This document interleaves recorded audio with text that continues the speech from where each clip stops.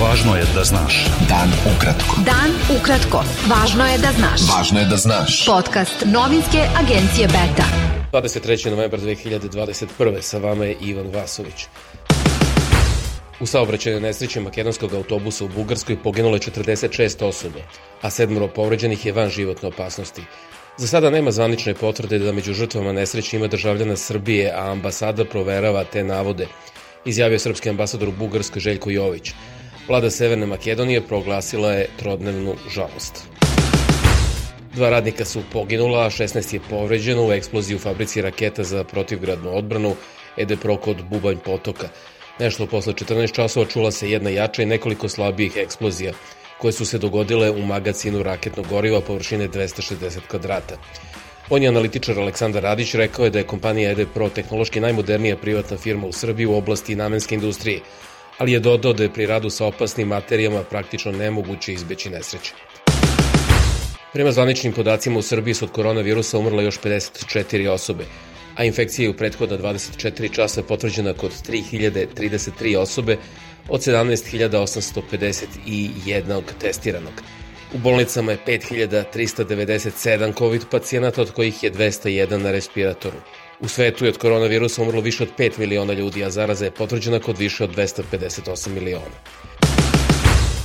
Specijalni predstavnik Europske unije za dijalog Beograda i Prištine Miroslav Lajčak izjavio je da je sa predsednikom Srbije Aleksandrom Vučićem imao dug i detaljan razgovor u Beogradu. Predstavnici više ekoloških udruženja su u Skupštini Srbije predali zahteve kojima se traži povlačenje zakona o izmenama i dopunama zakona o eksproprijaciji. Oni su naveli da je taj pravni akt višestruko štetan po sve građane i da nanosi nemerljive štete, kao i zakon o referendumu i narodnoj inicijativi. Predsednica vlade Srbije Ana Brnabić izjavila je da ni zakon o eksproprijaciji ni zakon o referendumu nemaju veze sa Rio Tintom niti bilo kojom drugom kompanijom. Brnabić je rekla da ne postoji ni jedna parcela koju treba eksproprisati zbog projekta Jadar kompanije Rio Tinto, navodeći da je ona svu zemlju kupila od ljudi koji su bili vlasnici. Premijerka Srbije Ana Brnabić izjavila je predstavljajući poslanicima zakon o budžetu za 2022. da su ciljevi tog plana nastavak ubrzanog rasta privrede, izgradnja velikih infrastrukturnih projekata i poboljšanje životnog standarda građana.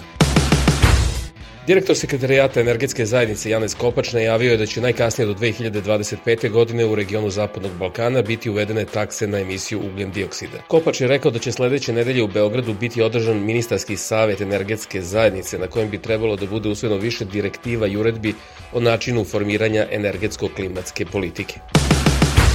Stranka Slobode i pravde je saopštila da je 3 godine nakon pokušaja ubistva Borka Stefanovića u Kruševcu jasno da su lokalne siledžije koje su ga napale imale zaštitnika u liku predsednika Srbije Aleksandra Vučića.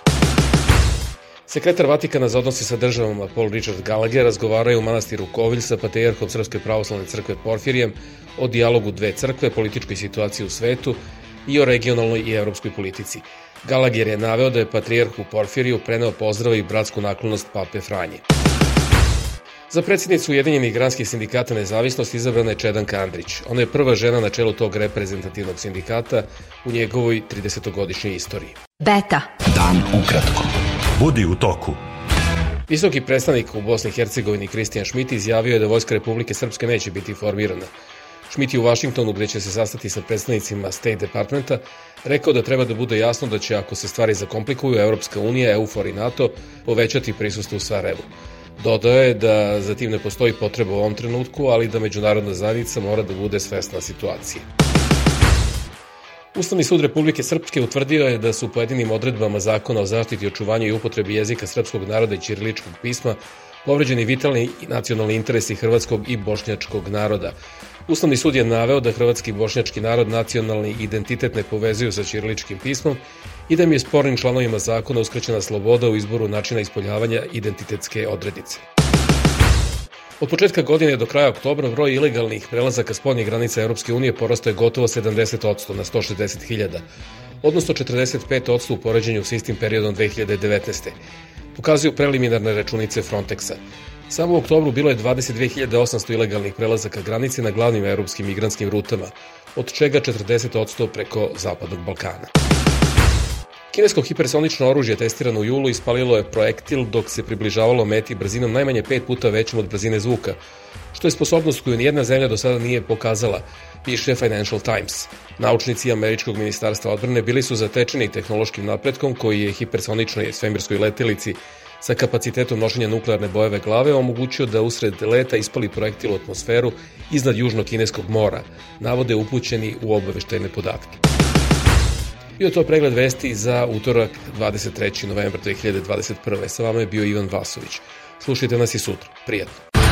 Pratite nas na portalu beta.rs I društvenim mrežama. Važno je da znaš. Dan ukratko.